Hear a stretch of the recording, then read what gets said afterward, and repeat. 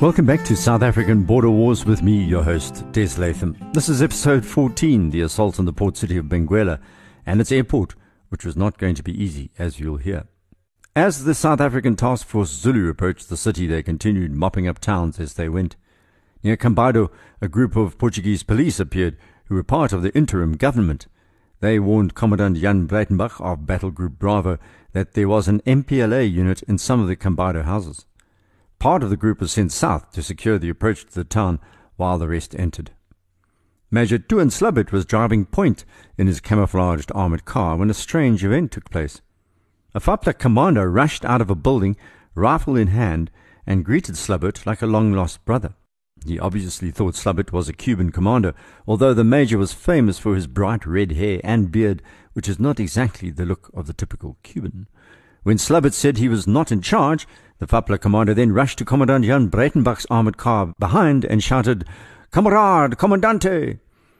Breitenbach quietly relieved him of his AK-47, and the FAPLA officer was taken prisoner. The FAPLA group in the town could be seen emerging then, and moments later the SADF opened fire when it became apparent they were going to be attacked. 12 FAPLA troops were gunned down, the rest surrendered. It was now the 3rd of November, 1975, and the South Africans were running out of time. Remember, the political leadership in Pretoria had stipulated that they had to stop all attacks by the 11th of November, as that was the day of the Angolan elections.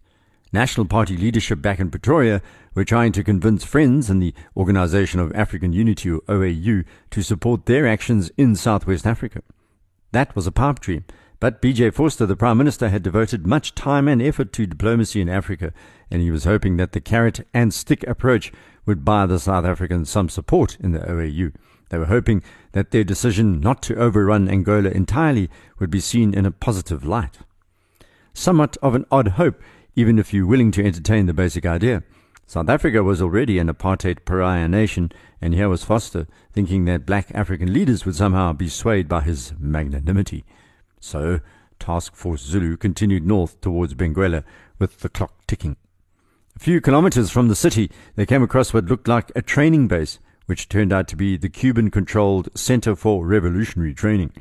A remarkable 30,000 kilograms of ammunition was discovered there, including 14 crates of AK-47 rounds and 75mm mortars, along with Cuban-made sleeping bags and training manuals.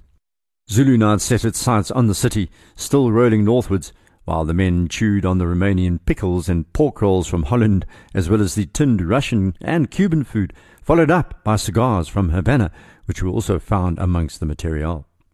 SADF head General Constant Viljoen had given orders that those who entered the city should be the Angolans fighting with the South Africans, that the SADF itself should avoid entering the city limits. Benguela is one of the oldest cities in Angola, founded in 1617 as João Philippe de Benguela, who also gave his name to the main current that flows up the Atlantic coast of southern Africa. The all-important Benguela-Zaire railway line terminated at that port and was used to transport copper and other minerals from Katanga. More than 50,000 people, mainly white Portuguese, lived in the town before 1975, but most of these had fled by October of the same year. Benguela, by all reports, was a beautiful coastal city, and the South Africans prepared for the worst as they approached the outskirts. The FNLA troops operating with them were travelling quickly, and as they drove into town, the companies were ready for deployment at any moment. But the city seemed empty, at least it appeared so. The FAPLA units had apparently withdrawn, but there were small companies of men scattered around the city, which would soon make life very difficult for the invading force. At the same time, SADF headquarters in Rundu had no idea that Task Force Zulu had made it all the way to this Atlantic Ocean city already, and Commandant Linford kept trying to radio the news. In his book As the Crow Flies, he explains how he decided to head up a nearby hill which overlooked both the city and the ocean. He and Corporal Hendrik Boedenstein would try to radio Rundu from the higher ground. Perhaps that would make a difference, he thought.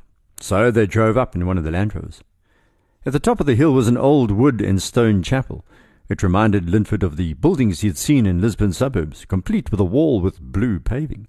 He looked over the wall and saw there was a sheer cliff down to a road that ran into a village on the outskirts of Benguela. He wrote, "From where I perched, I could see the entire spectacle that made up much of Benguela, the distinctive Lusitanian red-tiled roofs, some imposing white-painted administrative structures that would have done any African capital proud, the modest harbour, and finally the ocean that stretched away towards South America. He was enjoying both the view and the welcome fresh sea breeze when suddenly around the bend in the road below him drove a truck full of Fapla soldiers. The commandant opened fire from his perch down onto this vehicle, while his corporal was shouting at him from behind. "Hey, Commandant, stop that bloody noise. I got HQ on the air, but with that racket, I can't hear what they're saying." Corporal Bodenstein obviously had no idea that they were about to be joined by what Commandant Linford called a pretty grim-faced bunch of cutthroats, armed to the teeth. The truck turned and made its escape, Linford's rounds striking the sides and flying in amongst the Fapla troops. But Bodenstein had got the all-important message across to SAHQ in Rundu in southwest Africa.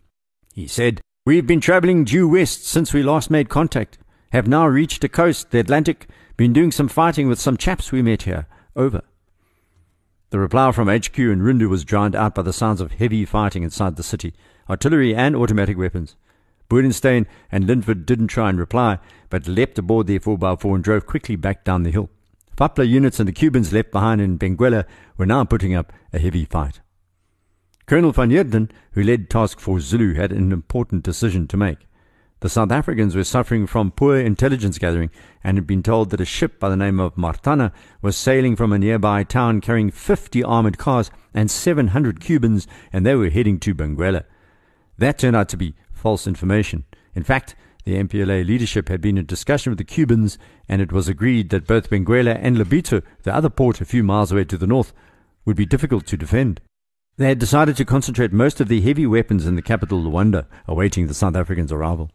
But the SADF did not know this, and Van Heerden was making decisions virtually blind when it came to the enemy's intentions and their deployment. Now there was stiff defence being shown by Fapla and Benguela, so Van Heerden decided to go ahead with the plan agreed earlier and deploy Alpha Company under Commandant Linford south of the city to take control of the civilian airport. Little did Van Heerden know that he'd sent Alpha straight into one of the heaviest battles of Operation Savannah. As they approached the airport at 3 p.m. on the 4th of November, all hell broke loose. Fapla and Cuban artillery stationed on high ground to the north of the airfield spotted the South Africans and opened fire. The sand soldiers of Alpha Battle Group were pinned down and could not move, as the batteries of rockets, artillery and mortars aimed at their position was substantial. The main weapon that the South Africans feared the most was the Red Eye missile, which I've mentioned before. They were usually arranged in batteries of up to 40 fired simultaneously, a technique that the Russians had used against the Germans in the Second World War. They are loud and intense, and I've experienced these going off around me. They make a high-pitched shriek as they fly overhead, and the concomitant explosion is ear-splittingly loud. Remember, these missiles were 126mm in size, significant ordnances. These must not be confused with the other famous Red Eye, named later by NATO, American Shoulder-Fired Man-Portable Air Defense System, or MANPADS. I'll explain now why the South Africans came to give the Russian weapons the name Red Eye. Alpha Battle Group were also being attacked by heavy machine gun fire from inside the nearby Kimbo, or squatter camp, a shanty town which had grown outside the airport. This was not looking good for the South Africans. It was vital to control the airport as a strategic position. Any reinforcements and material that was urgently needed by the defenders would have arrived there, along with the port that had already fallen. Alpha Battle Group arrived at the airport building and took control of the ground floor. The first floor was being peppered by machine gun fire and mortars, so it was safer downstairs. Commandant Linford surveyed the high ground and the town from this ground floor and realized they were in a tough predicament. He recognized that the machine gun fire was coming from the shanty town. The remnants of Fapla, including those troops he'd fired on from the hill, were now inside that jumble of corrugated iron shelters, and from there they were keeping up an intense fire. Fapla troops tried to storm the airport, but the sand troops with Linford repulsed these attacks, leaving dozens of bodies lying across the African landscape. Fapla resorted to trying to bomb Alpha Battle Group into submission. Commandant Linford took stock of his position. He knew that Fapla was well armed. They had dozens of RPG-7s and RPG-2s, along with AK-47s. This was Moscow's contribution to the Angolan Bush War, hardware that was being exported across the world to Central America, Asia, and Africa in massive numbers. The Americans were busy at the same time exporting their own weapons to the same regions, along with the French, the British, the East Europeans, and the Chinese.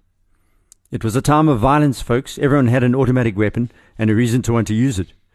From El Salvador to Afghanistan to the Philippines, the Cold War was exacting its price, and Commandant Linford and his SAN troops, along with the immediate enemy FAPLA, were beneficiaries of this intractable war. Included in the list of arms facing the SADF at this airport were the 120mm BM-21 Grad Soviet rockets, and Linford recognized when they were being fired by the glowing red eye in the center of the missile, thus christening the feared armament. The challenge for Linford right now was that he had nothing to throw back at FAPLA. When Operation Savannah was launched, the SADF was armed essentially with light weapons, and it was the experience of fighting Angolan forces armed with heavy weapons that was to lead to a rapid and successful upgrade of the SA Defence Force. The shock of facing these 120mm rockets when all the SADF could do was bury their heads behind the nearest wall was an experience that the soldiers did not want to repeat. The answer to the Grad was the Valkyrie, a multiple rocket launcher with 24 tubes and fired 127mm or 5-inch projectiles. That was actually a re-engineered version of the Soviet 122mm. Back in 1975, though, Linford's men had a few World War II-era bazookas which they used to fire back at FAPLA, but these were hardly an effective response. After every FAPLA volley, the building was threatened. The missiles and shells were peppering the structure. Alpha was in a bad place. The men were lying close to the sheet glass windows of the airport boarding area and risked being cut to pieces by the flying glass, and that meant they needed to move position. It was now an hour of fighting, and the SADF were pinned down. A mortar duel began between the SADF 82mm mortar section and FAPLA and Cuban 122mm rockets, each moving quickly to avoid being targeted by the other.